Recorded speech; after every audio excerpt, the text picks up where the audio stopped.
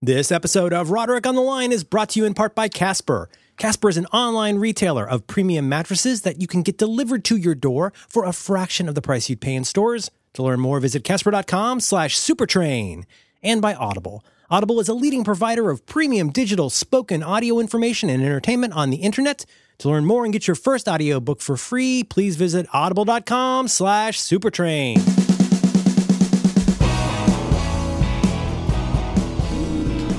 Hello. Hi, John. Hi, Merlin. How's it going? Who is it? Who? What? Who is it? Captain Sensible came up like twice this weekend. No, impossible. Yeah. Paul Schaefer mentioned him on, I think, Wait, Don't Tell Me. So then I went and watched the video for What? Yes. Your favorite? Well, it's a great video because they do like a conga line all the way through a hospital. They should do a retrospective of videos featuring the singer wearing a beret. Oh, Is a thought I just had. You got him. You got Captain Sensible, always wore a red beret. yeah. You got the guy, I don't know his name, the guy from Survivor, beret. Ugh. Yeah. It's the eye of the tiger. It's the thrill of the fight. I think Joni Mitchell frequently wore a beret. Who am I missing? What about did Tony Tennille wear a beret at any point? Tony Tennille, Mrs. Dragon. Yeah.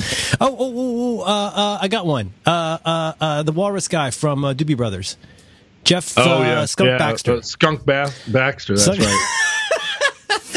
Skunk Bastic. Yeah, he wore a beret. It's true. Let me think. Berets.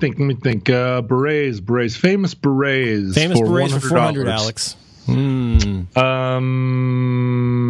I'm not. It's real early, and I'm sorry. You know what? I withdraw the question. Yeah, it's all right. Well, I'll think about it, and as it comes up, I'll capture those. Maybe we'll make a playlist. Groucho Marx in his later years.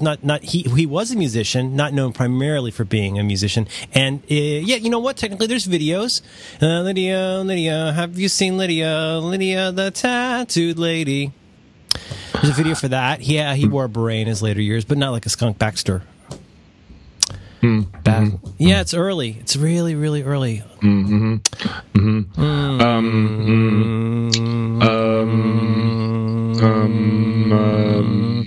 What's the TV show with the guy who invented Seinfeld? Oh, Curb Your Enthusiasm. There it is, yeah. Curb Your Enthusiasm. Curb Your Enthusiasm. Enthusiasm. Is there a beret wearer on there? I don't. You know who's on there is Sean Nelson's Uncle Bob is on there. Yeah. Super Dave Osborne. Super Dave Einstein is on there, yep. Yeah, what kind of name is that? Super Dave, he used to write for the Smothers Brothers with Steve Martin back in the 60s. Yeah, no, that was a joke. That was a reference to a time. Did I ever tell you the story? Which one? Ever tell you the story? It's really early here. It's very early. Are you on the West Coast? Yeah. Okay. Yeah, so not technically early. Well. But, early. No, I was, so Sean and I were in Palm Springs. And we went to visit my uncle, who at the time lived in Palm Springs, and we were going to have dinner there. He said, why don't you come have dinner at the house? He didn't say it that enthusiastically because my uncle didn't. He never said anything that enthusiastically, and he really didn't care if we joined him for dinner. That's a good note. But he did. That's right.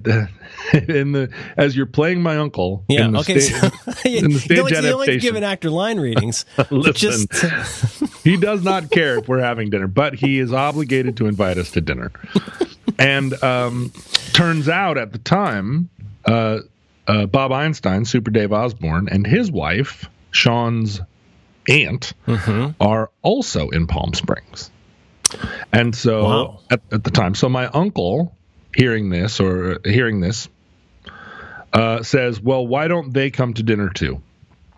And he doesn't doesn't really care if they come to dinner either. But he's equally nonplussed. He's not excited. He says, "Bring along some Einsteins." He's fine, right? He's fine. He's not. He actually is a cook. He likes to cook, so he's going to be cooking the dinner, and that's what he's excited about. Okay. He's excited to get to cook for people. He's not interested in me or them. Okay. But they show up. Super Dave Osborne, Bob Einstein, very tall guy. Sean's aunt is a smaller lady. We mill around. We're having cocktails. It's a nice, it's a nice experience. Everybody's enjoying each other. And Bob Einstein tells a story about the fact that the reason his brother is Albert Brooks is his brother. And he said that his father named him Albert Einstein. Yeah. That's why he had the stage name Albert Brooks, right? That's a good story. It's a great story. Tell at a cocktail party. Sure. But then my uncle is standing there holding a drink in his hand, and he goes, Einstein. What kind of name is that, Einstein? And it was... There was a lot of, in addition to probably not knowing who any of the people are that we were talking about, there was a time when that was a very normal question to ask in America. That's right. Not always a happy question, but it was not at all unusual to ask questions like, you don't do this so much today, but to say to somebody like, where are you from? Yeah. What kind of name is that? Or what kind of name is that? And my uncle, who had a Scandinavian last name, he was exhibiting the kind of casual anti-Semitism that used to be very, very popular among the white Anglo. Impossibly casual, like a well-worn windbreaker. Yeah, just that sort of golf club set, the type of people that donated money to the art museum, although the art museum was actually probably paid for largely by the benefactors who probably the top three givers were Jews. Sure. But it's the kind of thing where you meet somebody, you meet a multiracial child, and you ask, is she adopted? Yeah, right. Or yeah, right, exactly. Or you see the video of the lady running on screen to get the kids off the BBC program, and everybody assumes it's the housekeeper. The housekeeper. What kind of name is that? And Super Dave, Bob Einstein, he's dry. He's really dry. He's very dry. Even for Palm Springs, he's a very dry man. Yeah, he was nonplussed. He's been fielding that stuff his whole life, I'm sure. But boy, Sean and I made hay out of it for many, many, many hours driving across America. What kind of name is that? Einstein. There's not really that many situations where that has anything better than a neutral meaning. Yeah, no. That's not the kind of. It's almost like it's the classic like seeing a black kid on a bike and going, "Did you steal that?" It's Well, and the thing is, he's in Palm Springs. It's not like there aren't any Jews in Palm Springs. I mean, he knows what kind of name it is. Yeah. But yeah, just a kind of funny. One time at Christmas many years ago when I was in my 20s, I was at Christmas at a giant family gathering. I was going through a little bit of a phase. And I started holding court. And, in my family, of course, holding court isn't unusual.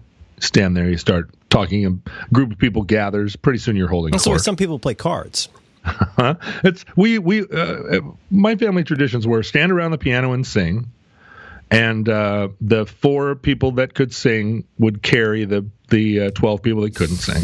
But everybody loved to sing. Stand around the piano and sing. We had a whole songbook of family songs. We'd sit around and sing all these songs from 1910. That was one thing we all did always at family gatherings. But then, various people would hold court. And I was in my mid-20s, so I was just really coming into my time of holding court. The court years. Right? Now it's my number one activity. But then I was brand new. And I said, my theory is that that we're because I'm talking to a group of people, the common bond with whom are the Rochester family. The Rodericks were kind of some Welsh interlopers that got in there at the last minute, but the Rochesters were that's our connection to all of our, at least on my father's side, all of the WASPy heritage. And I said, my theory is really that this is an Ellis Island story, that our family really is an Ellis Island story, and changed our name from Rothstein to Rochester at Ellis Island, and then made up this enormous backstory. But really, I feel much more akin to the Jews than to Christians. And I really feel that there are sort of like our family nature just suggests to me that we're probably much more likely Eastern European Jews than we are whatever, Episcopalian, Mayflower types that our family mythology has sort of laid out for us. And I'm holding forth, and everybody under 50 who's listening to me is listening to me with this kind of like these pinched faces, squinty eyes, trying to grasp what I'm saying. But everybody over 50 is emphatically like, no, not the story. That is not the story at all. And I had an excellent 20 minutes on stage in my uncle's living room, parrying these 70-year-olds. I was like, well, the thing about an Ellis Island story is it's really unclear. You can never really know. Mm-hmm. They were like, you can know. You're so wise. You can know. And there are a lot of family Bibles that are there to maybe fill in the gaps.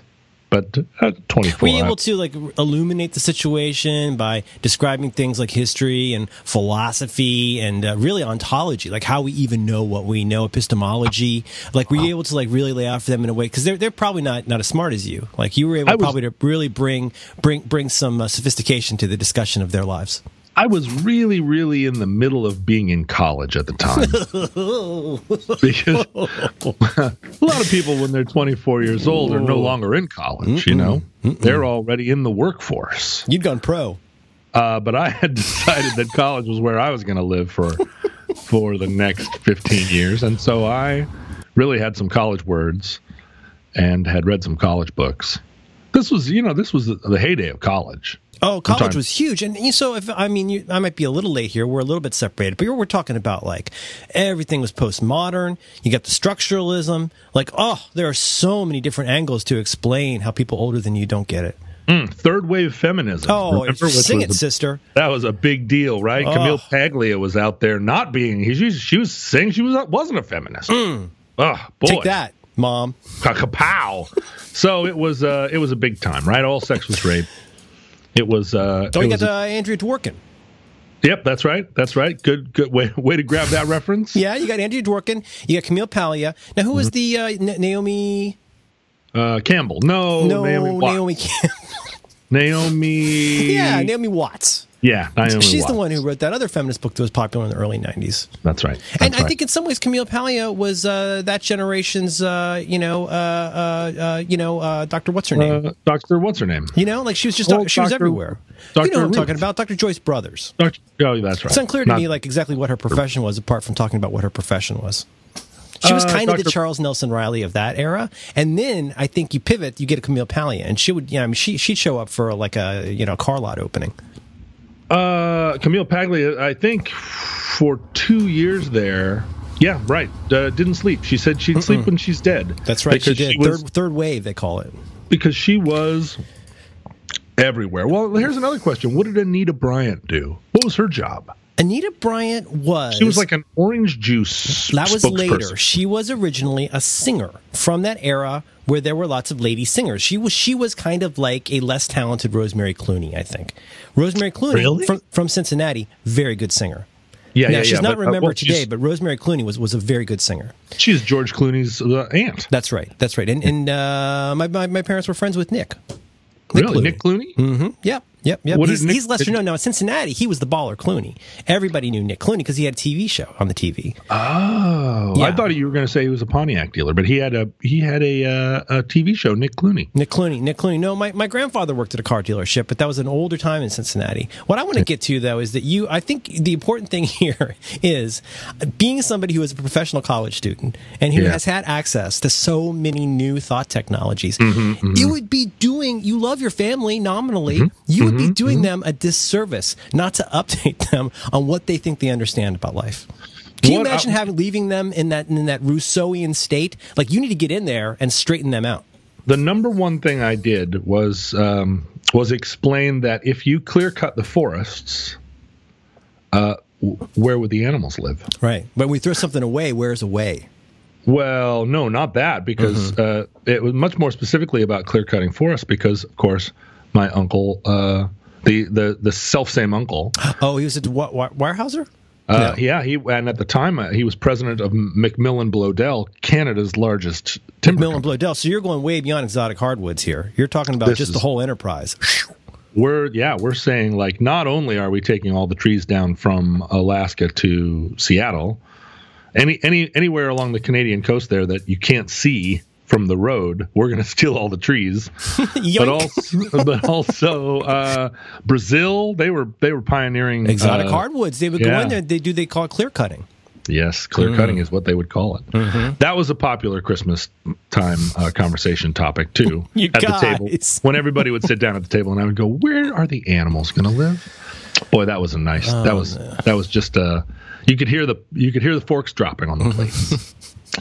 I went yesterday to the former Weyerhaeuser headquarters, which, when it was built in the late 60s, was like a pioneering building.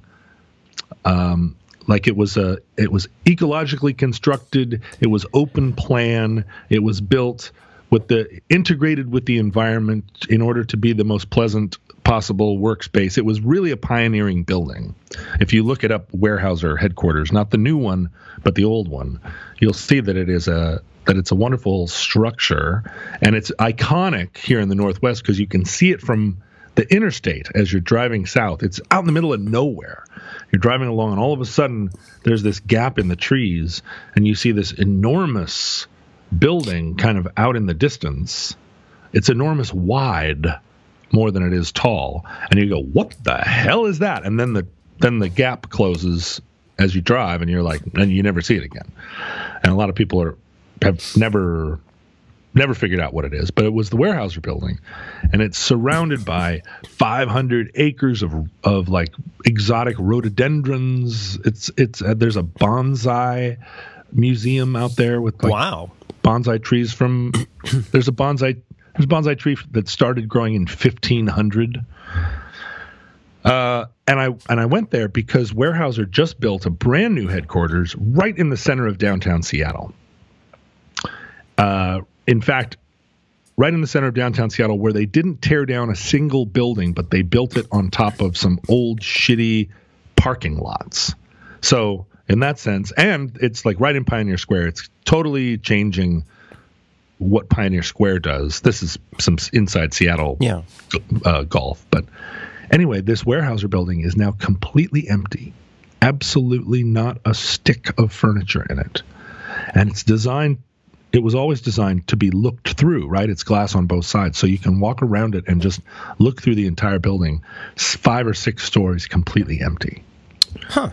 And it's a real head trip. Because it's a massive place, the campus of it. And I really, I had 2 thoughts. One, it's for the next year or so until they lease it again, somebody needs to use it as the set of a science fiction film. I can't believe that hasn't been done. Why is it sitting there empty? What's up with that? Well, I think it says here their headquarters are Federal Way, Washington. Yeah, that's in Federal Way, Washington. That's right down there by Tacoma. Okay. I think what it is there are very few companies in the world that really need a campus with that much square footage. Mm-hmm. And particularly one, because the fashion right now is for urban campuses. You want more of like an artisanal pop-up paper company. Yeah, you want your company to be there so you can attract all those hip young engineers who want to unicycle. It's like in Portland, that part of town where all the paper trucks go. So at lunchtime, you can go get some paper from a truck. Yeah, any kind of wood products. You get pulp, renewable energy. You get Lebanese paper. You get Thai paper. Mm-hmm. But so I think that eventually it won't be long before some radical startup type person decides that what he or she wants to do is have their company be out in the woods of Federal Way, living in or working in like a space building. Mm-hmm. Right now, that's not what's happening. Right now, companies are buying old warehouses in the cool part of town. That's just the time. It won't last. I wanted to start a startup, Merlin, just to have my company work at that building. I think the building is the company. Right? The building's the startup. I'm interested in this idea, very interested, because frequently when you go to a website nowadays, it used to be every site, would have About Us. And now frequently, you might see an About Us, but frequently you'll see a section titled Our Story. Our story. And so you want to talk about how, not just how your company, let's not be mercantile about this. Right. You want to talk about the life-changing event or philosophical breakthrough or problematic problem that you had to deal with that caused you to need to make this company, right? You know what I'm saying? It's like, you had to do it. You had to do it. It's beyond a mission. That's a different section. You go mission statement, that's a different section. But Our Story is where you talk about your journey. So your journey begins with needing to fill a building up with people. See, that's our story. That's your story.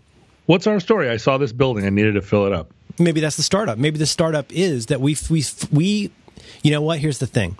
It's got a little bit of real estate management. It's got a little bit of VC. Maybe your startup is, I wouldn't call it building fillers. We're going to need a better name than that. But basically, your entire business is based on funding businesses to fill in existing places. So you could, for example, turn a bunch of old Taco Bells and Pizza Huts into dentist offices.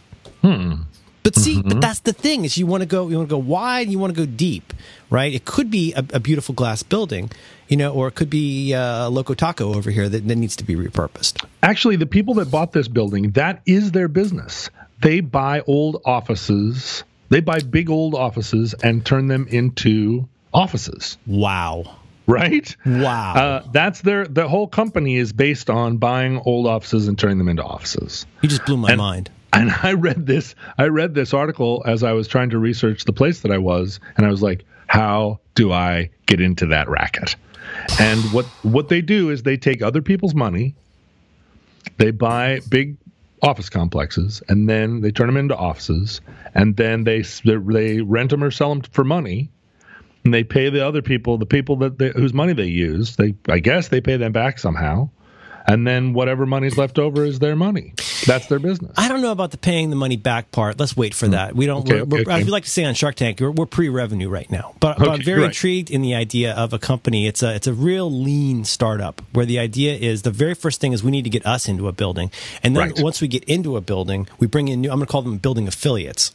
And now those people are going to go out and find other. They're going to need to get into buildings, right, to create more opportunities to help people get. It's not a pyramid scheme. No. It's more of an inverted triangle. Unless we can get an actual pyramid as part of this. This episode of Roderick on the Line is brought to you in part by Casper. You can learn more about Casper right now by visiting casper.com/supertrain. Casper is a company that is focused on sleep. Casper has created one perfect mattress that it sells directly to consumers, eliminating commission-driven inflated prices. Casper's award-winning mattress was developed in-house. It has a sleek design and is delivered in an impossibly small box. In addition to the mattress, Casper now also offers an adaptive pillow and soft, breathable sheets. See, an in-house team of engineers spent thousands of hours developing the Casper mattress. It is an obsessively engineered mattress at a shockingly fair price. So it's no surprise that they've received over 20,000 reviews online with an average of 4.8 stars. Wow. Casper's mattress is made of a supportive memory foam. It's got just the right sink and just the right bounce. Plus, its breathable design helps you regulate your temperature throughout the night.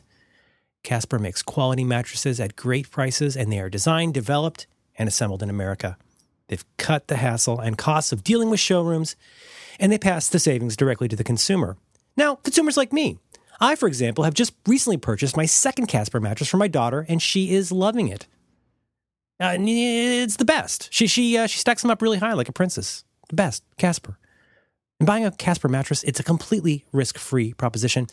Casper offers free delivery and free returns to the U.S. and Canada with a 100-night home trial. If you don't love it, they'll pick it up and refund you everything. Casper understands the importance of truly sleeping on a mattress before you commit, especially considering you're going to spend a third of your life on it. And right now, you can get $50 toward any mattress purchase by visiting Casper.com/supertrain and using the very special offer code SUPERTRAIN. Terms and conditions apply. Thank you so much to Casper for supporting Roderick on the Line and all the great shows. Right? I mean, think about it. Those buildings are empty. Game changed. Okay? It's right there. It's literally, you know what? I'm not going to lie to you. It's not a scheme. It's a pyramid program. That's right. It's a pyramid. We help get you in. We find empty or disused pyramids. We renovate them, and then you fill that up. And then you build up they call it your downline. You're going to go now and get other people into future pyramids. Future pyramids. For instance, here's a person.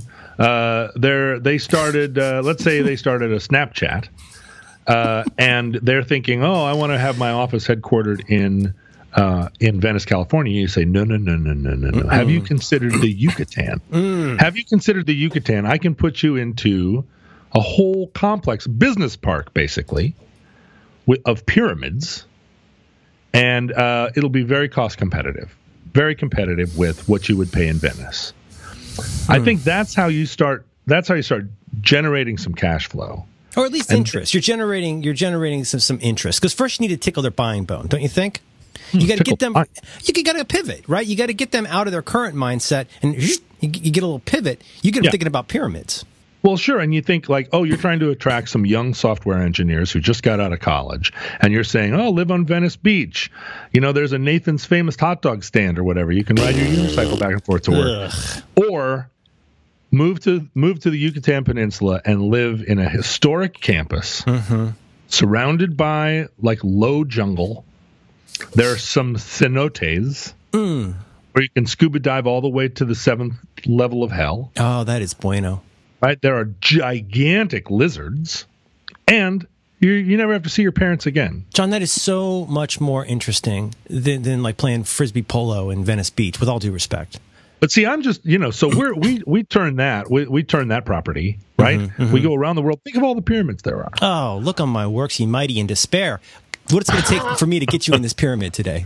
And almost every pyramid, I can guarantee you, is empty right now. Well, this is the thing. There's so many angles to this. First of all, every one of these ding-a-ling CEOs wants to eventually become. I mean, we're looking today at Elon Musk. We're looking at a Musk. We're looking at the Zuckerberg. You look at any of these guys; they're obviously all modeling themselves on previous generations of CEOs and supervillains. There's no question about that. And so now we look, oh, these guys, look at them, he's going to space. But they all kind of want to be. They kind of want to be David Branson. They kind of want to be Blofeld. And like you say to them, look, it's a pyramid. It's a pyramid. You're going to have to fill this with all kinds of stuff. Or you know what? You fill it with nothing. Or maybe you put more pyramids inside. Once you're on your own affiliate downline, you decide how to run that operation. Fill it with nothing. Oh my God! Fill it with nothing. Free shipping on Amazon Prime. Nothing. I see myself now. Or you and I'm sorry, because we just founded this business together, but here we are. I got a feeling I'm going to be the Andrew Garfield character. I got a feeling I'm the one who gets pushed out. Or maybe I'm a Winklevoss. Am I a Winklevoss? Yeah, you might be a Winklevoss. The Winklevosses and the Garfields, they got paid pretty well. Is that right? Yeah, I think so. I mean, not maybe they didn't. Who's the other guy in that movie? Number. You know who it is? It's the guy from that boy band. It's not Jonah Hill. It's Justin Bieber Fleischman. Justin Bieber Flake. Yeah, Justin Bieber Flake. That's the one. He's in that movie. That's right. And he's the guy that founded Napster. He's the Napster guy. He's the one who ruined your career, John. 2 nights ago, I was at a party, and a lady comes over to me, sits down next. So anyway, I show up to this party. It's a party where you pay some money for the ticket, and you come and you get a steak dinner. And a friend of mine was going to the party and said, you got to come to the party. And I was like, yeah, I didn't want to go to the party. I didn't want to buy a ticket. I didn't want to go, is the thing. And then at the last minute, I said, all right, I'll go to the party. And my friend said, well, you don't have a ticket. And I was like, let me handle that. So we get to the party, and my friend has an assigned seat, right? It's assigned seating at these round tables, table number 4, table number 5, et cetera, et cetera. This is so confusing. I'm sorry. Is this a charity event? It's a charity event. Yeah. Okay, all right. When you say party, I'm thinking, yeah, okay. Well, the thing is, all these auctions nowadays, they present themselves as parties, right? There's going to be dancing. It's like, it's fun. There's a silent auction. You walk around. Auction in parties clothing. Yeah. I hate these things. Yeah. I hate them because 99% of the things I don't want, right? I don't want a basket of wine. I don't want a stick of cheese. I don't want any kind of bastic. I don't want to bid $2,500 on like a ride around the lake on somebody's boat. I don't want any of it. We had the school auction this weekend. And you know how it is. It's the company store. It's the company store, right? So yeah. my wife, she led the production of my daughter's classroom's project to sell at the auction. So she basically, so here's the thing. She basically paid for and helped create the piece of art. She worked at the auction Saturday night, and do you want to make any guesses about who bought the art? Let's see. Was it your wife? She should be working in the development team for Pyramids, or whatever we end up calling it. My mom used to say, I think she gets the recursive nature of this. About those bake sales and stuff, Well, yeah, like in this case, you got to go to this party and like, you know what? How about instead I give you $200 not to come? That was always what my mom said, because they used to pay for this stuff with bake sales. There weren't auctions when we were kids, right? There were bake sales. Every let's be honest, every mom would make a casserole or a cake or a pie. Yeah. And then they'd set up tables in the gym, and the pies and cakes would be all around, and then you'd walk around and just buy them, or was there bidding? I don't remember. Well, I think there's some cases you can have like a bastic lunch, and if you want to impress a lady, I learned this on Gilmore Girls. If you want to get somebody's particular bastic, then you bid on them, and that by proxy becomes your affection for them. Oh, right? it's like the bachelor auction in Groundhog Day. Yeah, same thing. Yeah. My mom would always say, I don't want to make a cake. I don't want to make a pie. I don't want to go to this thing. Can I just give you $200? And they were like, you just don't understand. This is like it's fun. It should be fun. Yeah, I'm doing a fun run. Do you want to fund me? And I'm like, can I just give you $20 and we stop talking? Yeah. Like, I don't want to sign anything. I don't want to get emails about this. I don't want to be put on a list. That's the thing, John. You sign up for any of these things, you get put on a list.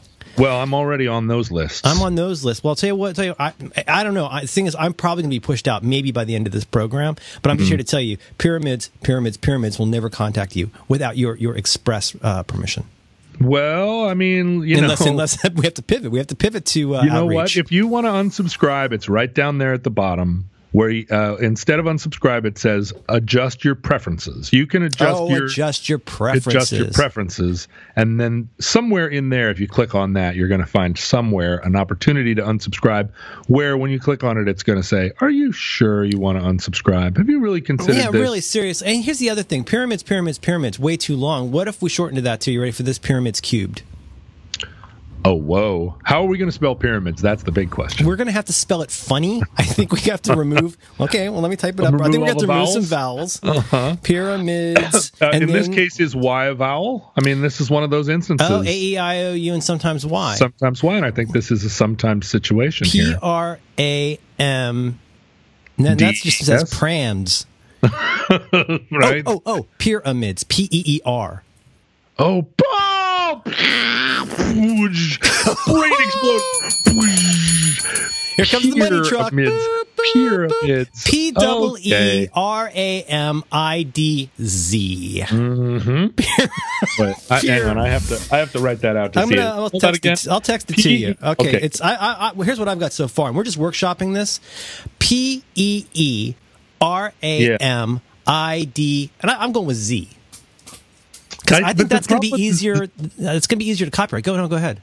I feel like the Z makes it seem like a Australian children's band. This episode of Roderick on the Line is brought to you in part by Audible. You can learn more about Audible right now by visiting audible.com/supertrain. You guys know Audible. It is the place to go to find all kinds of great audio content. Audible includes an unmatched selection of audiobooks, original audio shows, news, comedy, and more from the leading audiobook publishers, broadcasters, entertainers, magazine and newspaper publishers, and business information providers. Audible is offering listeners of Roderick on the Line a free audiobook with a 30-day trial membership. You just go over to audible.com/supertrain and browse their amazing selection of audio programs. You download a title for free and just start listening. It's that easy. I want to recommend a book this week I think is right up the Roderick on the Line alley. It's a book called Blitzed, Drugs in Nazi Germany. The book is written by Norman Ohler, and it's narrated by Jonathan Keeble. And this is a fascinating exploration of the use and abuse of drugs throughout the Third Reich, especially during the execution of its rather ambitious World War II efforts. While French soldiers were being rationed red wine, German troops were marching east and west on daily doses of crystal meth. Meanwhile, the country's colorful dictator employed a personal doctor who administered everything from vitamin shots to animal hormone injections to cocaine, culminating in the Fuhrer's physical dependence to, wait for it, Oxy. Oxy, you guys! Wow, such a page turner, or in this case, an ear grabber.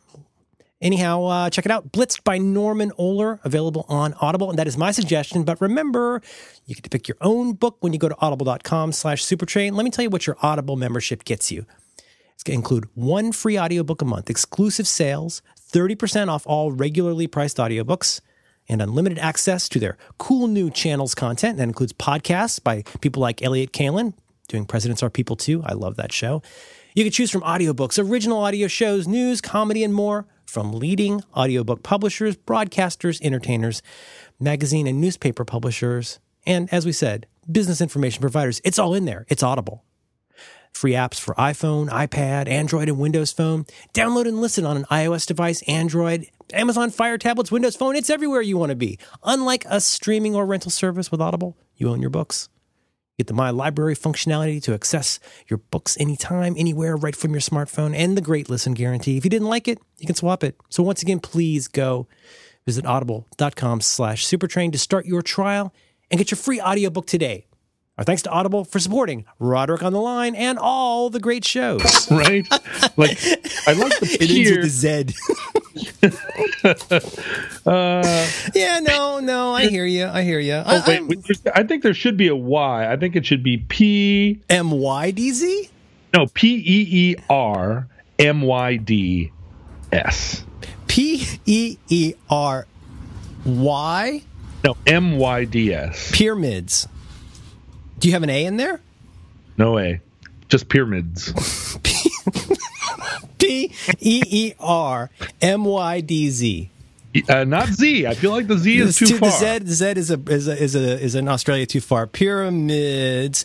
Can we capitalize the M? Can we capitalize the M? Okay. All right. Capitalize the M. PEER capital MYDS. Pyramids. That seems like a website you would have to log into if you were going to see an oncologist. I think it's true. This is your Dutch cancer doctor. Pyramids. Yeah. Pyramids. Oh, Pyramids. Dr. Pyramids. It works on a lot of levels. So, we don't have to... So anyway, I went to this dinner. Oh, yeah. And I leaned up again. So I get there, and my friend's like, well, I'm sitting at table 4. What are you going to do? And I was like, let me worry about that. You go sit. You have your steak dinner. Right? Let me worry about. Have you gotten your way in yet? Have you? Oh, I'm in because they can't. It's an open. You go to a check-in desk when you walk in, but that's honor system stuff, right? Mm-hmm. And the thing is, I see. The thing about this is that I donated an electric guitar to this auction, a not inexpensive electric guitar. In fact, an electric guitar that was a signature model of a certain kind of artist, and actually signed by that artist, an artist you may remember by the name of Matthew Sweet. Matthew Sweet. Is it one of those double cutaways? That's a double cutaway guitar. ES something. No, it's a special model. Is this from your relationship with the Gibson Company, John? Back in the day? My relationship with a guitar company, not the Gibson Company. Recently made a Matthew Sweet signature model guitar, signed on the sticker on the inside by Matthew Sweet. The people working in the factory want nothing more than to make you your dream guitar. That's all they do all day long is want to make your dream guitar, but you can't make your dream guitar. There's no SKU. They don't have a SKU for it. They don't have a SKU for it. I've been there. I've been there. I've walked around. I've asked them interesting questions. I still think about that story, and it still breaks my heart to think about it. Yeah, they're in there still, probably smoking those cigarettes down to their knuckles and making guitars. But it's not like they don't want to do it. They want to do that. They're luthiers. It says right there. They're Martin luthiers. They want to make you a guitar. They do. They want to make this guitar for me, and they cannot because there's not a SKU. No SKU. That's not how it was in the 50s, 60s, 70s, 80s, 90s, and Sorry, 2000s. Scotty Moore, can't make you a guitar. We don't have a SKU. Yeah. That's how it is now. Sickening. In any case, I lean up against the wall in the back of the room with the waiters. Right? The waiters are up against the wall. They're watching. They're getting ready to serve the salad course. Mm-hmm.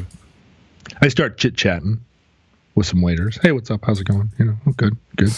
It's a nice night, right? And, this is how I've lived my whole life, chit-chatting with the waiters.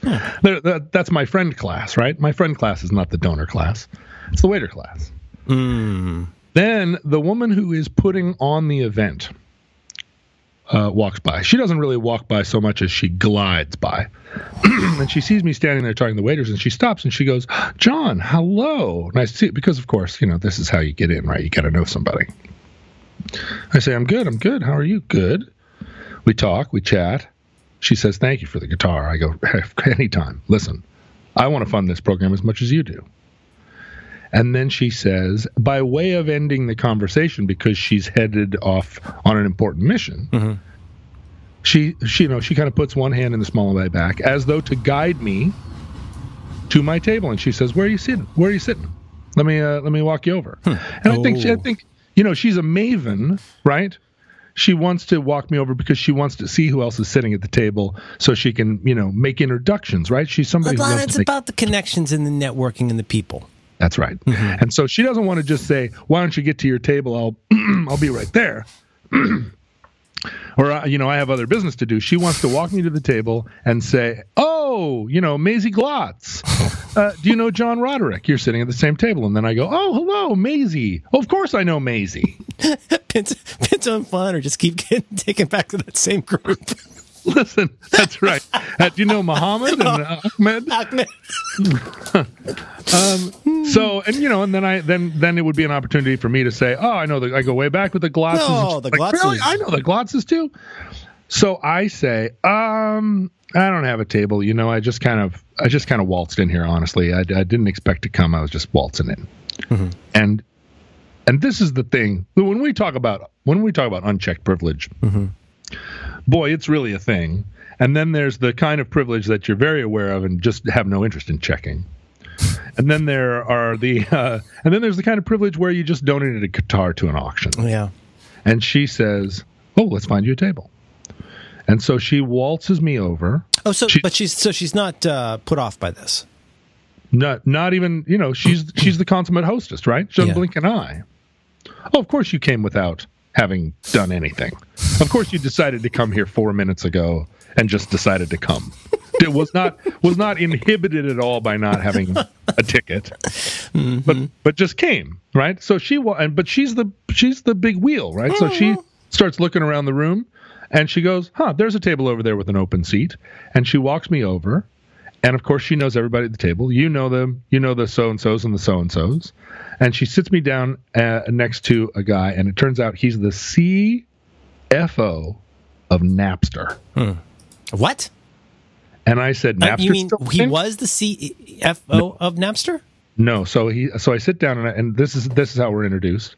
And he goes, hey, and I say, Napster is the thing? And he goes, yeah, Napster has been purchased by Rhapsody. And I think it still exists in some form. Okay. And so all of a sudden I go from leaning against the wall with the waiters to talking about how Napster ruined the music business. But of course, he probably didn't get that much. No. Well, the thing is that he's come into it. Yeah, I mean, the music industry had already been ruined 2 more times after that, probably, by the time he came in. I'm sure that's a fundamentally different content provider than Napster was. Well, sure. And, and at the time, he was in a different line of work. Mm-hmm. right? He's not a music person. He's a financial person. Sure. So he was working for Macmillan Bloedel, and now there's no institutional memory of when Napster ruined the music business. Now everybody's streaming. We're all streaming. Even California streaming. That's right. And so the streaming people feel like they're doing musicians a great service. So he was excited to talk about all the things that he wasn't going to do specifically for me, but what he was doing generally for your kind. Yeah, for the world of music. Yeah. So it was very, it was like talk about pop music. Talk about New York, London, Paris, Munich. New York, London, Paris, Munich. Those are going to be the headquarters of pyramids. Yeah. We're not actually going to be in pyramid. Our offices aren't going to be pyramids. I wonder how that'll work out. Pyramids, which does that bring something up when you search it? Oh, I'm not even. I probably should look. I should look. No, it just says, "Are you talking about pyramids?" And it spells it correctly. Oh, good. That's a good sign. Well, it suggests to me that someone else has ever put in that spelling of pyramid. I was exactly okay. I shouldn't even admit this, but I found exactly one match, which is a site called Name Ideas Generator. No. And that's if you enter in the letters MYDS.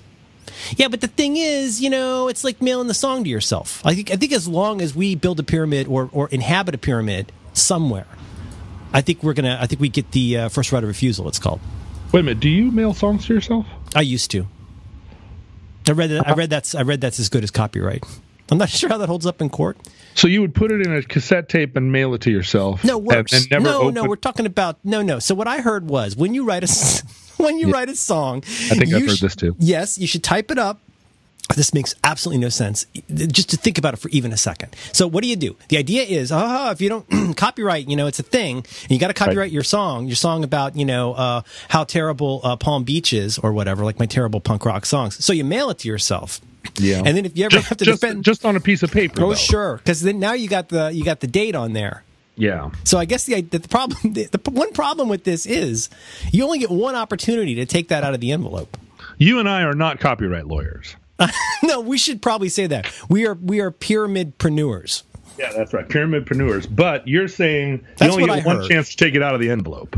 Well, this is like the same. This is the same era and crowd from which I heard that if you walk around with weed in your shoe, it turns into hash. So. Oh. Well, or if you ask a cop if he's a cop, he's got to say yes. That's right. Show me your dick. Let me smell your dick. Take it out.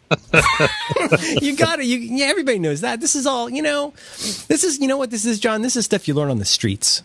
Well, sure. If you ever saw the movie Training Day, you've got to smoke a little PCP with your partner. Yeah. Because what if you're with some bad guy and he says, "Why don't you take a hit of this PCP?" Yeah, not what he's expecting. No, you got to know how to hit PCP if you really expect to be taken seriously by the bad guys. Know when to walk away, know when to run. Yeah, I totally agree. So you're saying, because I heard this too about the copywriting the song, and I never did it. But it's not that I didn't do it because I didn't believe that it would work. Hey, John, hang on a minute. Oh, your mic just changed. Your mic just changed. Did it change in a good way or a bad way? Bad way. You sound like you're talking into your computer directly. Oh, what about now? Oh, you sound fantastic. Oh, thank you. Isn't that fun when that happens? Did you gesture wildly?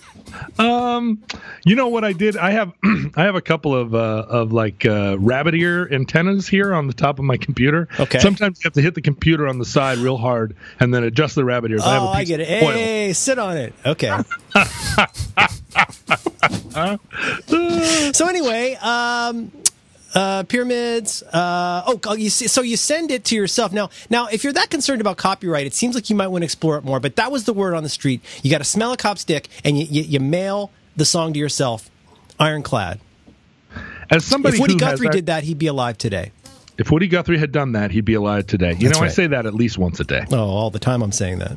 But so I actually have copyrighted music, and I actually hired a copyright lawyer. I think I may have described this to you before, where I copyrighted the name The Long Winters because... Oh, and you had to deal with the Wilderses. The Wilderses, but it was because there was a band that was calling themselves A Long Winter. Like, they put out a record or two immediately after The Long Winters came along. There was no debate that The Long Winters were The Long Winters before A Long Winter was A Long Winter. But somehow, can you imagine being somebody who's like, well, there is a band called The Long Winters, but we're A Long Winter? I get that in the late 60s for two reasons. Because the world was smaller, for one thing. You could get away with calling your band, you know, the Beatless or something like that, or even the Beatles. Like, maybe not the Beatles, but you could get away with a lot because the world was smaller. But second, like, you know, just Google it, like we just did. Yeah, right. You know, I mean, like, that's just weird. Even in Alta Vista, you could Alta Vista A Long Winter. Yeah, you could use Wolfram Alpha. Wolfram Alpha. Yeah, but or you could call yourselves A Long Winter UK. Oh, but right. You don't just put out a record called A Long Winter. No. So anyway, I had to go to this copyright lawyer, and then what I discovered about a copyright lawyer is, talk about a pyramid scheme. Lawyers, I don't know if you knew this. Yeah. This is something that I've learned in dealing with this copyright lawyer. If a lawyer's office wants to send you an email, they type the email. Have we discussed this? Go ahead. They type the email. Yeah, they have a way they like to bill an invoice. Yeah, they type the email, and as they begin to type the email, the clock is ticking. They are charging you for the expense of typing the email, telling you that they have an opportunity for you to pay them some money. Yeah. Like, they're billing you, and they're charging you for billing you. And it feels to me like that is the most genius business model. That's the most genius business model of all. One for you, 19 for me. To bill somebody for the expense of the time it takes to bill them. You know what? This should be part of pyramids. I think so too. I think recursion should be a huge part of our recursion. I think so too. Right? Everything that's in the show is in the show, and everything in pyramids is part of pyramids. We're a business that takes businesses and turns them into businesses. We business your business harder. As soon as we start turning a business into a business, that's our business. That's our business. The business of America is business, and the business of pyramids is business. Is business, and we're going to charge you for charging you. As part of our business of businesses, we're charging you for charging you. Every time we charge them, we're going to charge them for the expense of charging them. Well, but then of course there's the recharge surcharge. Oh, there should be a surcharge to recharge. There's a surcharge to recharge. Also, if you have any inquiries about your bill, there may be a very, very, very small, large fee associated with the request surcharge recharge. If there are any inquiries, we're going to have to make some inquiries. Should 5% appear too small, be thankful I don't take it all. Mr. Wilson, oh ho, Mr. Heath. Sitting in an English garden. Quiet desperation is the English way. Okay, so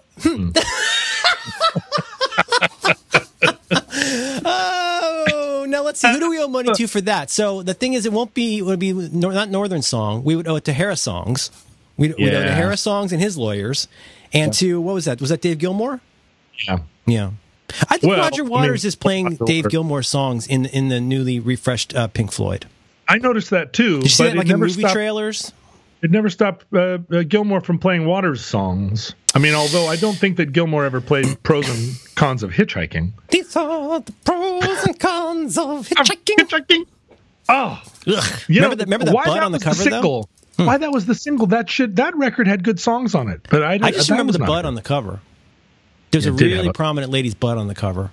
Was a prominent butt. Mm-hmm. That was a big butt era, not large as in butts. I can't deny, but more like in that era, you just saw some big shiny butts all the time.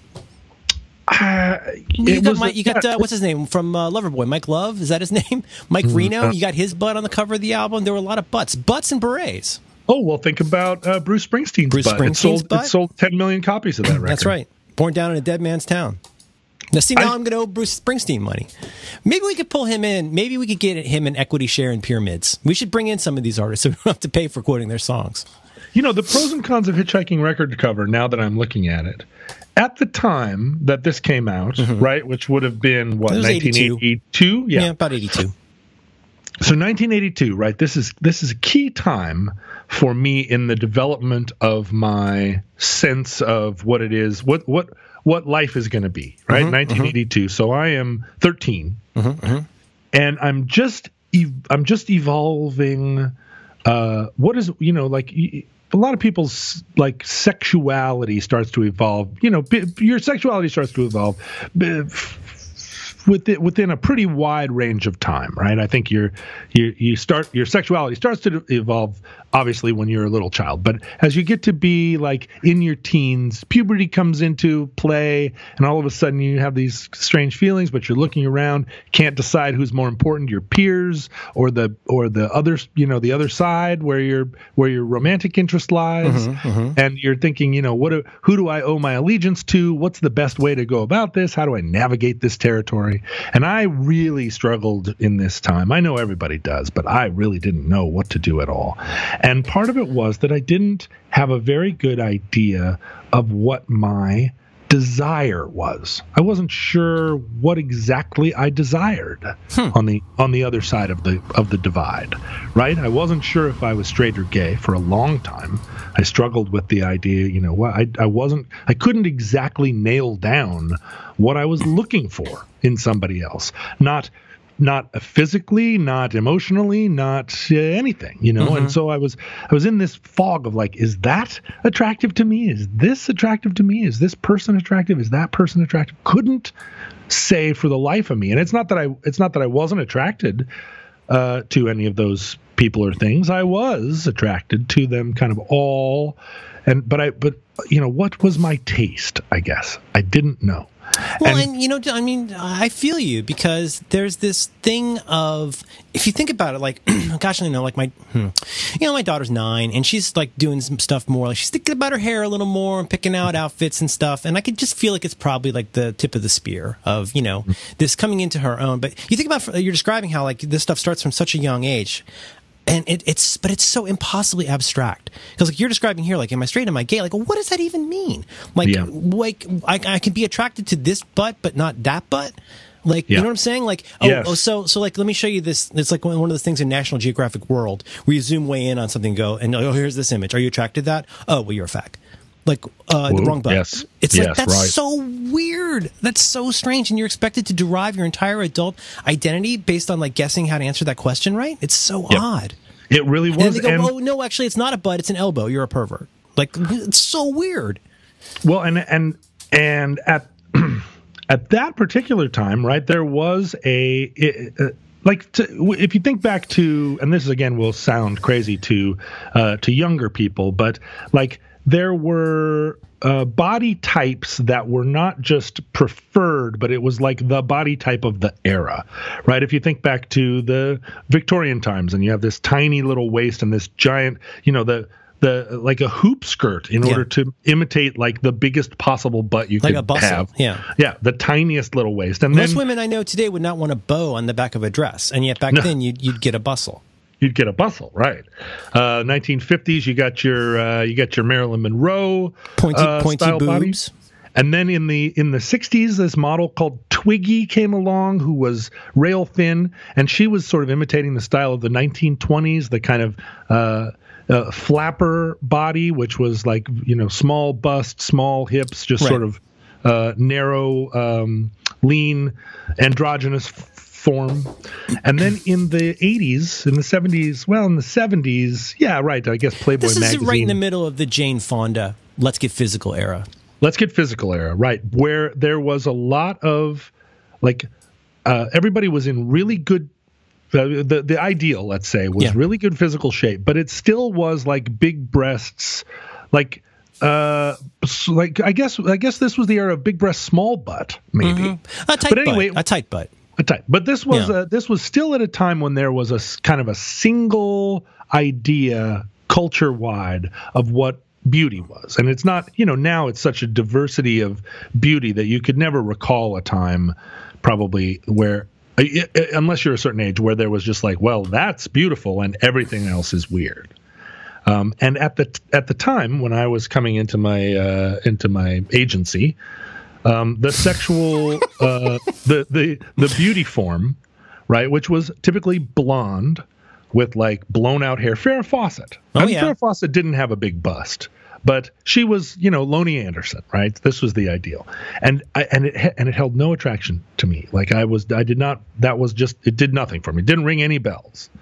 I was always like much more intrigued by small people with short dark hair, regardless of like what their gender was. And so the Pros and Cons of Hitchhiking record cover was like very titillating, right? It's a naked person from behind. And I hadn't thought of it in years, so I hadn't gone to look at it. But when I think it's a lady. It's a lady. I remember it's like a lady with a shiny butt in high heels. Am I remembering it right? Wearing a backpack, sticking out her thumb because she's hitchhiking. Okay, so would that be considered the pros or the cons we're seeing here? This depends, right? I mean, I think for a lot of people, this is one of the pros of hitchhiking. Oh, ass grass or blown glass. Nobody rides for free. You would, if this was a person that you were hitchhiking, that you picked up while hitchhiking, I think you would consider it a pro if you were most people. Yeah, but you want to put something on the seat, probably. Oh, sure, a towel. Wow, this is much more poorly produced than I remember. Yeah, it's a really bad. The art is really bad. It looks like a what's the word I'm looking for? Like a Winston Smith thing for dead Kennedys. Like it's really weird. Yeah, or somebody initially had the idea like, let's do one of those Warhols, like the cover of Billy Squier. We want a Ralph Steadman kind of look, but we can't afford Ralph Steadman. Yeah, right. So we'll throw some paint at a picture of a girl. But if you look at her picture now, she's extremely thin. She's very tall and lean. Yeah. But I remember it being described at the time of like, oh, it's this is like a big butt. Or I remember her like butt seeming bigger at the time. Yeah. Not a pejorative, but yeah. No. But like it really stood out. And what I'm saying is, I think that record like put in it was the type of cultural thing that went wide, where it changed how we looked at butts. It really did. It changed how I look at butts. Yeah. And I'd like to unravel. I'd like to go back in time and not have that have affected my. Oh, interesting. You want to go back and kind of rewrite those blocks. Yeah, I think so. I mean, I think that it is. I think it did me a disservice. It did us all a disservice. Oh yeah. To have that particular butt, which is a fine butt. Let me not disparage that butt. But I do not. I did. That is not the size of butt that I think is like what would be considered like normal sized, or even like that's not my taste in butts. Let's say, and I think that it affected my ability to have a taste in a different kind of butt for a little brief period where I was like, geez, if that's a big butt, let me tell you, I'm living in the wrong country, mister. Yeah, it's almost like you got, I want to say miscalibrated. Miscalibrated. If you were a piece of lab equipment, like you would be functioning within normal parameters without ever knowing that even though you're accurate to how you were calibrated, that calibration was not a good calibration. So here's an interesting factoid that the model of that butt is a woman named Lindsay Drew. Lindsay spelt with an I, a Z-I, Linzi. Okay. Lindsay Drew. Okay. We should hire. She's only 10 years older than I am. Do you want to get her in on the ground floor of pyramids? Well, I feel like she would be a perfect spokesperson for pyramids. Would she have to show her butt?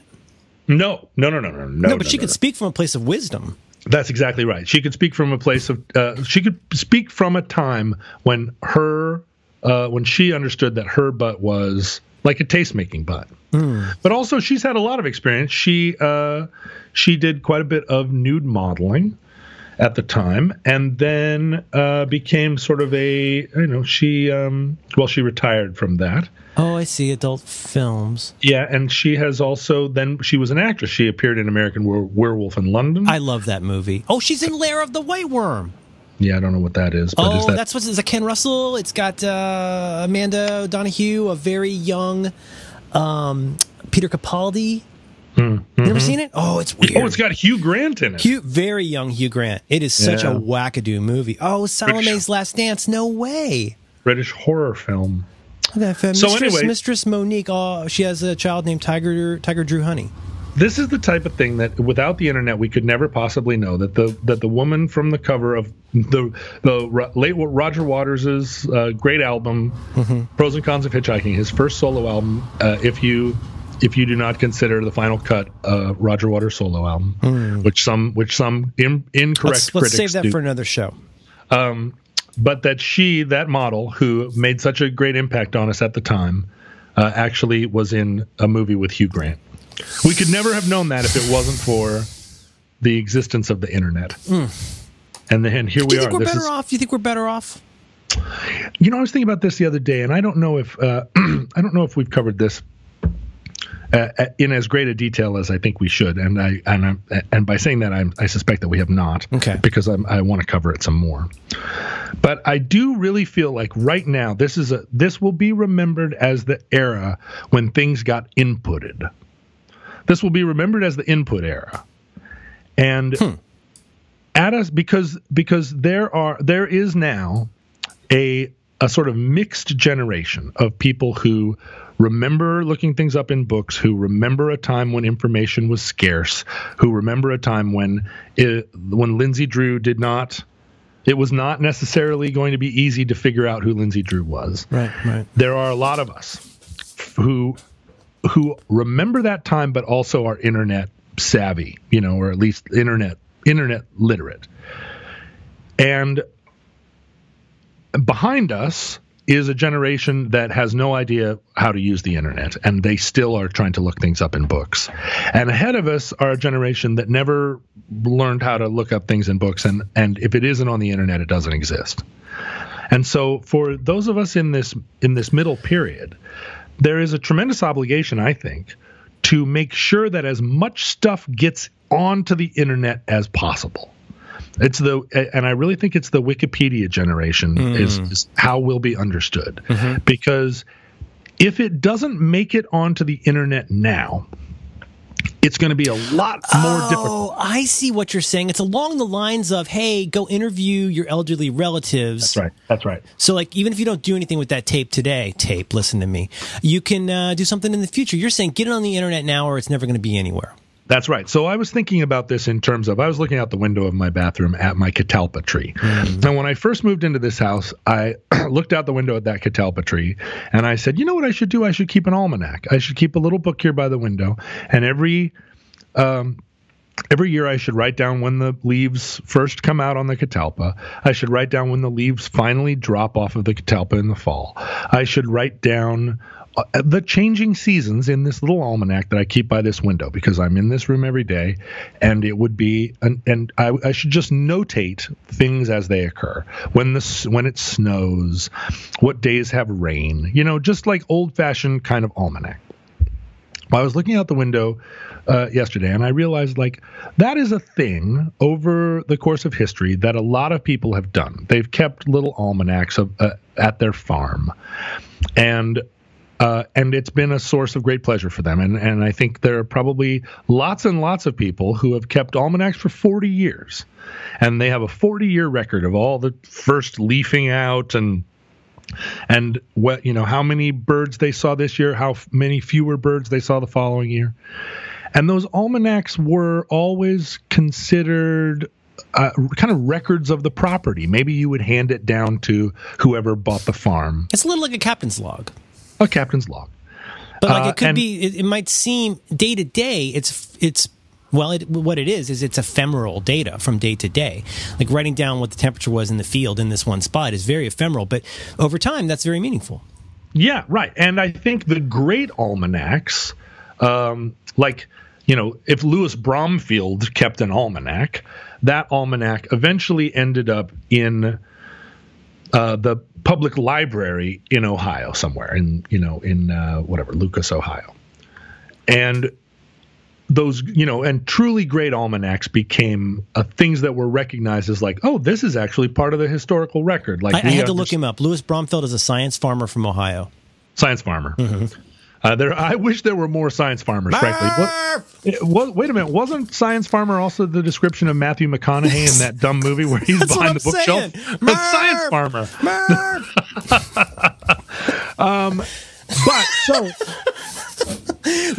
Louis Bromfield of Mansfield, Ohio. Okay, Mansfield.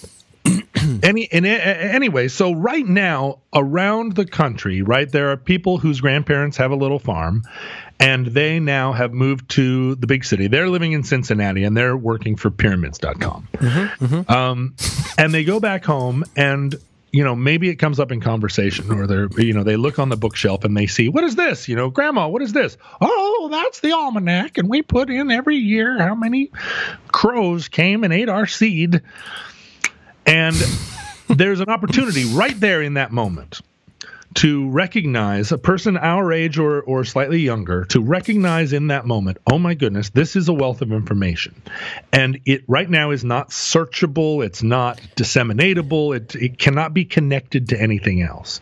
And if I don't input this somehow, if I don't make it a special project to go and input this data, then it will not exist in the future, and it's a missed opportunity, because if everybody put in all their family almanacs, we would be able then to cross-reference those almanacs and say, on April 1st, anywhere in the United States, was it, what was the weather? When did the leaves come out? Right.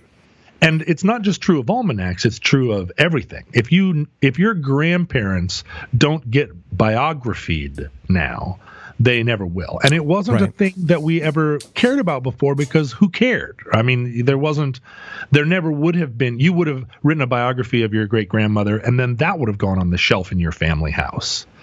It's only now that stuff is, and it's useful in the aggregate, right? But there's at least a couple angles. There's the one angle that's always been true, which is that this is very delicate information that gets harder to gather, harder to collect and compile every month, really, let alone every year. Like, if you want to do a lot of information on World War I veterans, well, that window is kind of closed, and now you're going to have to really go sift through papers. The other thing is, there's so much other new information crowding out all the other information. I mean, I understand information is just information, but like finding a needle in a haystack is going to get harder as those haystacks become multiplied. Well, and that's why I feel like this is such an important moment, because the almanacs from farms, from farms older than the generation of great grandparents that are still alive right now, right? The very few World War II veterans that are still alive. Mm-hmm. Those almanacs are still sitting on the shelves. It's a very, very small number of their grandparents' almanacs that have survived thus far. Because what happens is somebody dies, and it's just like my mom handing me that envelope that said, pictures of people you never knew. And she hands me this giant manila envelope, and I go, what the hell is this? And she said, well, I was going to throw this away, but I know that this is the type of thing that you yell at me when I throw away. So I thought I would just bring it to you, and you can decide what to do with it. Pictures of people you never knew. Wow. And I opened it up and I poured it out on the table, and it is it's probably 500 black and white photographs, a lot of them scalloped edged portraits that were given out on high school graduation, right? Your high school graduation photo that you traded with all your friends. But a ton of pictures of just like people in t-shirts and khakis throwing a football. There's a 1939 Ford in the background. There was a trip that her class took to Cuba. Wow. in the early 50s. Just like photos that are no longer connected to anybody. They don't have anyone's name written on them. And my mom could sit with me and write down the name of each person that she could remember on the back of these photos. But what's happening there is that those photos are going in the garbage. And the only reason they're not is that I'm holding them right now and I don't know what to do with them. But every year when people die, all that record just goes it just falls off the cliff, right? And it always has. Now, from this point forward, none of that information is going off the cliff because we're all retaining everything. Mm-hmm. And when the catalpa tree leaves out in Seattle is recorded somehow by some sort of photograph that's going to be preserved online forever. And I'm assuming this sort of conceit that what goes online is preserved forever. Now that may not end up being true, but it's a conceit from which I'm proceeding.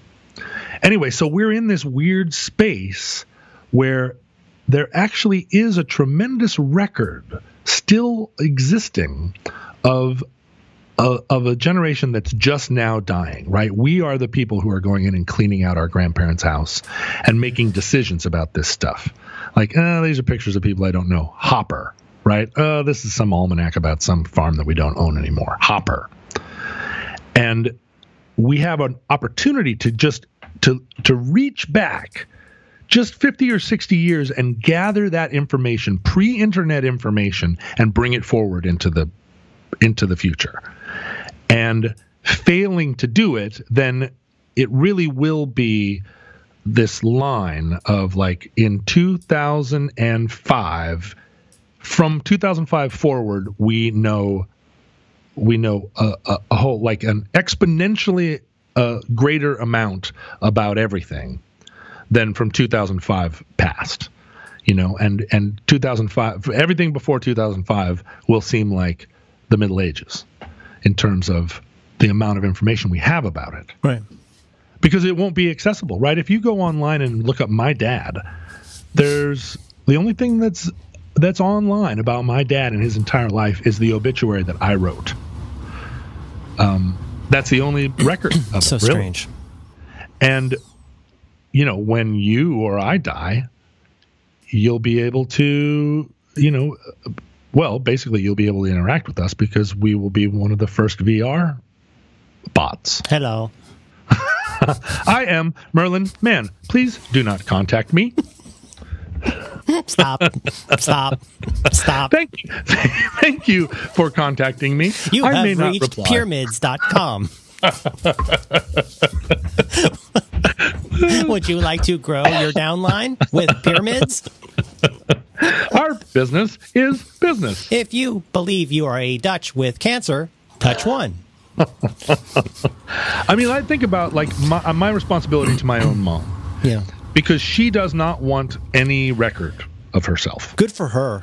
Right? She's the last of a dying era where she says, "I do not want a funeral." And I said, "What do you care? You'll be dead. The funeral is for the living." And she says, "Do not have a funeral for me. Do not write an obituary. Do not do any of that shit that you did for your father." Mm-hmm. And I'm like, but, and she's like, "Arr!" And she's adamant. Right? She wants me to take her ashes out, and she hasn't even stipulated. I don't, if I say, "Where do you want me to spread your ashes?"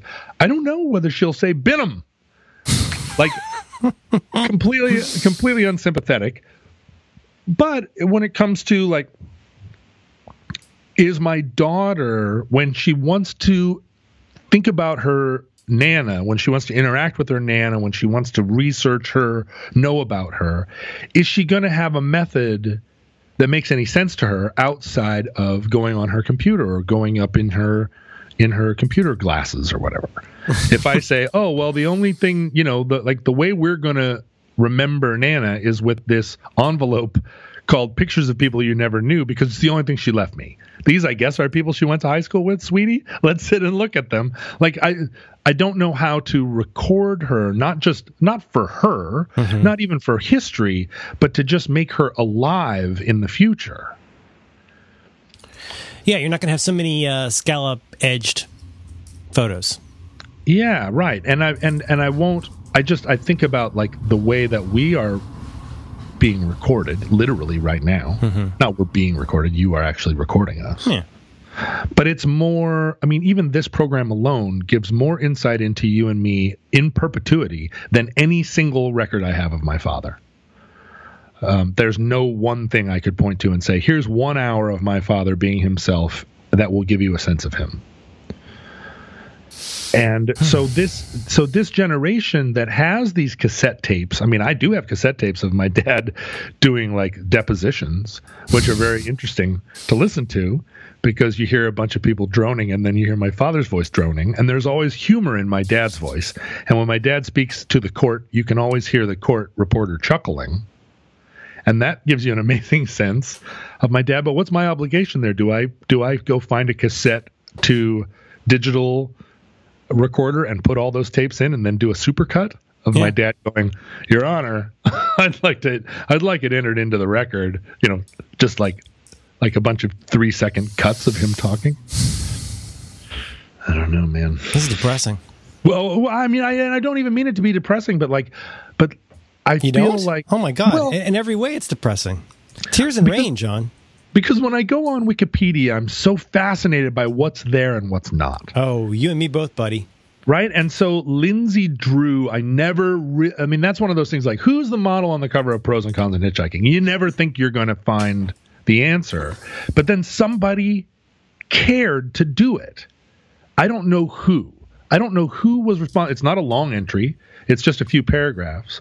But somebody said, oh, well, and it almost certainly was derived from that record cover, because someone said, who was that model? And then did that research and then figured like, oh, that's kind of interesting. Yeah, right. I'm like, I always feel like, this is really reductive, but I always feel like a fair amount of the people out there contributing to these somewhat obscure pop culture topics are the kind of people who watch DVD extras, where like they know it and they know where to find it.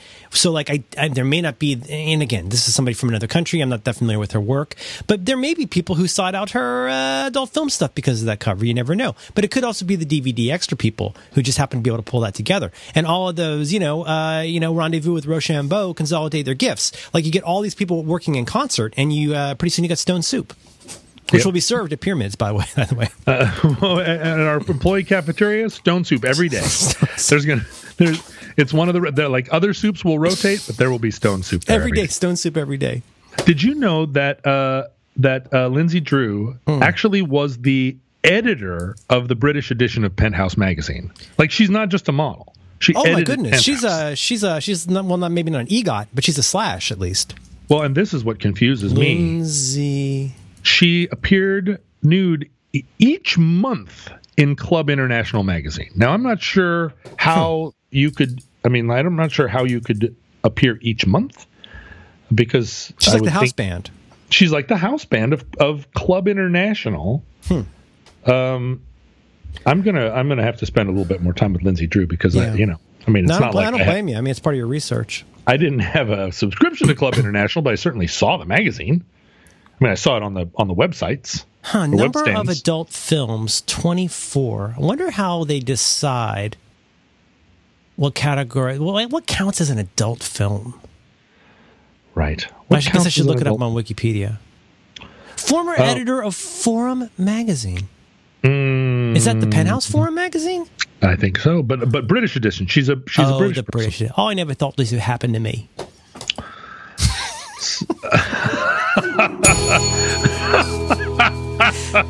She was only 15 years old.